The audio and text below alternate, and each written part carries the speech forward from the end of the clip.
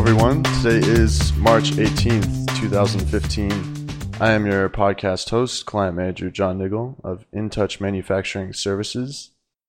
InTouch is an American company headquartered in Shenzhen, China that specializes in quality control, product inspections, factory audits, social compliance, and sourcing. My guest today is Steve Mogenthal, Client Services Manager at InTouch, and he's going to be talking with us about 4 telltale signs of a bad supplier. This is a follow-up podcast based on a blog article Steve had written in January. So, welcome, Steve. Hi, John. Thanks for having me. And I guess we should start off by having Steve just sort of give us another brief intro of where he's from, how long he's been at InTouch, that sort of thing. Sure. I'm from Portland, Oregon, and I've been here in China for over 4 years and with InTouch for almost all of that as a client services manager. Okay, so let's just get right into it here with the first sign of a bad supplier. And that is, you mentioned the story is always changing. So can you tell us a little bit about that? Sure. This kind of comes down to you never know the real reason for why you can't get things done the way you want them to be. And so this often comes out as like a shipping delay. There's going to be some reason why things are delayed, and it never has to do with the factory. It's a supplier, a sub-supplier that hasn't delivered the part yet. Or maybe the factory is telling you that they're waiting for confirmation from you on some point. But really, you've probably already provided that information to them. They're dragging their feet, or they're in over their heads, whatever the reason is. And you also see this sometimes with product development. And you might have a way of doing things or a way you want to see them done. But if the factory doesn't want to do them or doesn't know how, they'll come up with a list of excuses for why you shouldn't do it that way or why it's better if you do it a different way. And the whole point of it, though, is that the reason you can't get something done is always changing. And it's never generally the truth that you get. And this also happens a lot with social compliance. There are many reasons why you can't schedule a social compliance audit. We're too busy, it's getting close to a holiday, we don't have enough workers back from a holiday, you're not a big enough client, or why can't you accept paperwork that we already have from a different audit we did 5 years ago that isn't relevant anymore. You get all of these different reasons, especially with social compliance, because it's such a headache for the factories. And what it all boils down to is they just don't want to do it, but they give you different reasons for why it can't be done. So a lot of excuses there for why a particular service can't happen. Absolutely. Okay, I think that transitions nicely into the second point. The second sign of a bad supplier: your supplier is never wrong. Right. Many factories do not want to admit that they've made a mistake, and so they assign blame to other parties. And you kind of see this in a few key areas. One of them, again, is with product delays. They'll blame a supplier, and they won't take responsibility, especially when it comes, if there's a financial penalty involved. They try and shift that blame as much as they can, hoping that you won't make them pay that cost. Poor quality is also an area where you often see factories not owning up to their own mistakes. And that can be, we have some new workers, we'll do better next time, but they're not really addressing the issue, which is you have a shipment of goods that are substandard. What do you do with them? And really, how are they going to fix it going forward? When they hire new workers, it doesn't matter if they've been working there for a year or not. You want them to be trained. So if the factory is not giving you some concrete steps that it is going to take to fix the issue, then they're just saying, no, we're not wrong. This is your, it's someone else's problem, basically. So they're ditching sort of the responsibility for making sure deadlines are met in terms of all the deliverables, that kind of thing. Absolutely. Shipping without inspection is another example. So if they didn't receive an email from you as the importer, the buyer, they might just make a decision and say, "Oh, well, we didn't want to miss the shipping date. We know that's so important to you, so we just didn't schedule the inspection. So sorry, we'll do it next time." But for many clients that we work with, getting that quality inspection before shipment is very, very, very important. And the factories know that inspection is a standard part of the import-export game.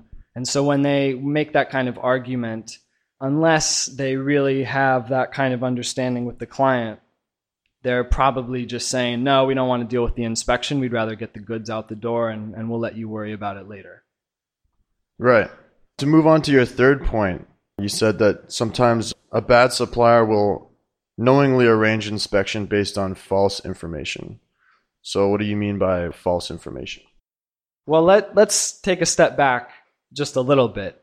Many suppliers will drag their feet, okay? So that means holding out on providing basic inspection information, not telling us when things will be ready, not telling us where the factory is located, changing the factory location at the last minute. There are a number of kind of shady things that suppliers do to slow the process down, and ultimately it's in the hope of avoiding inspection altogether. What you really have to watch out for is when the supplier knowingly books an inspection based on false information. That's when you know you've got a real problem on your hands, and that might mean just lying to us, the inspection company, about where the goods will be or how much will be done on the day that the service is booked for. Sometimes the inspectors will show up to the factory and find that the product is not there, even though when they were booking through the supplier, they were told the product was ready and finished and ready to be inspected.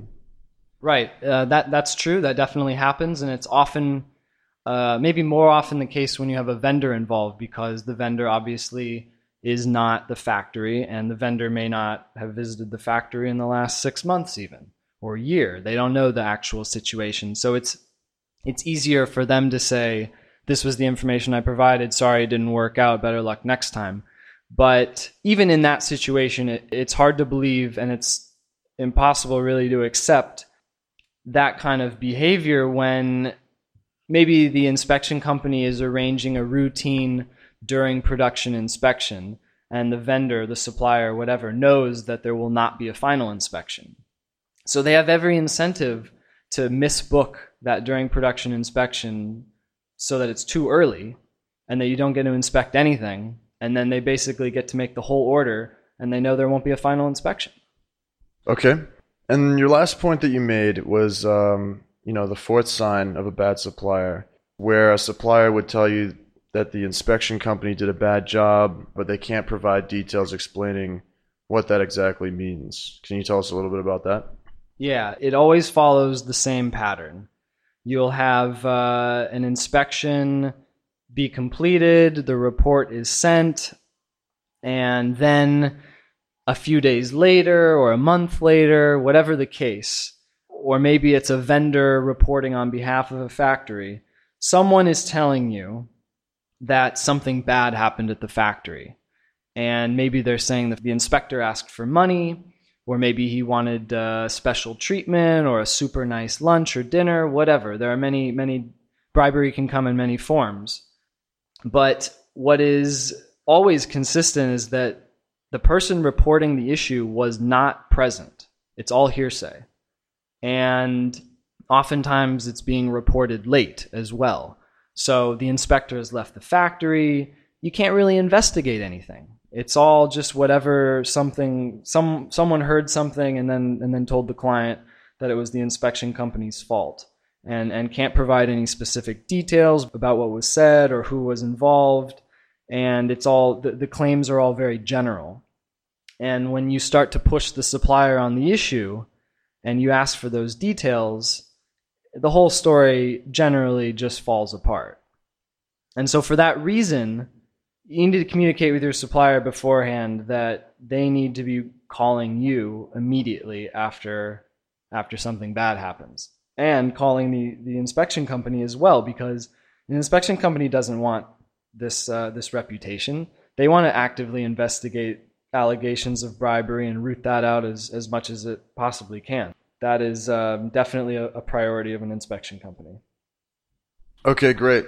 So it seems to me like these 4 signs, sort of the all-encompassing description for a bad supplier might be to say that a bad supplier is one that will make a lot of excuses, will sort of not take responsibility, there's no accountability there, lack of transparency, and perhaps they place the blame somewhere else and they'll try and arrange services like inspections on false pretenses, sort of with false information to avoid the oversight, the added oversight from a third party. Would you sort of agree with that?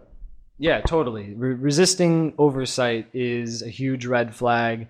We see it all the time, especially with new clients. It's classic to see the factory immediately put up walls about, the shipping schedule is so tight, or I don't know about this company, I really don't trust them, I don't like inspection companies. There are 1,001 reasons why they don't want the inspection, why they don't want the audit. And so as soon as you see that and you start to push back a little bit and cut through that, eventually they'll accept. And if you really put up clear guidelines and hold the suppliers to it, you'll find out which ones are really there to be your partner and which ones are really just looking to make an easy buck. That doesn't mean it's outright fraud or that they're trying to cheat you, but they're not interested in being a quality supplier for you. Okay, great. So now that we know sort of what to look out for in terms of a bad supplier, and we sort of understand that, how can a buyer go about protecting themselves from a bad supplier or avoiding one in the first place? Sure, it's a great question. I guess I kind of addressed that point for complaints without evidence already, which is setting up clear guidelines for your supplier to report those kinds of problems. And also, part of that needs to be how quickly they report it. It should not be 3 days later, a week later, a month later, whatever. That is not okay. You need to let them know that it's really frowned upon, in fact, if they're reporting something that late. That kind of allegation needs to be made immediately after it happens. And really, it needs to be when the inspector is still at the factory and somebody can still investigate it. And going in reverse order here from the points we talked about, avoiding inspection, that comes down to setting very clear guidelines for the supplier. They have to have inspection before it ships. And you have to let them know that it's totally unacceptable to ship it without inspection, if that is your wish. And for, changing stories and never being wrong, the best way to cut through all of those excuses is to have people visiting the factory regularly. And that might mean checking up on order status, doing an inspection, visiting sub-suppliers. You can check in on a lot of different points to see what the real story is. And again, if the supplier is not open to that kind of involvement from you, then they're really not interested in being a quality supplier. Okay, great. I want to thank Steve Mogenthal for joining us and talking a little bit about suppliers and what to look out for. So thank you, Steve. Thank you, John. And I wanted to thank our listeners as well and remind you guys to check out our Facebook page, become a fan, follow us on LinkedIn, check out our YouTube channel. We have some videos up there, including one with Steve talking about social compliance, a favorite topic of his. And if you'd like to contact us directly, you can drop us a line on our company website. That is www.intouchquality.com. Thank you.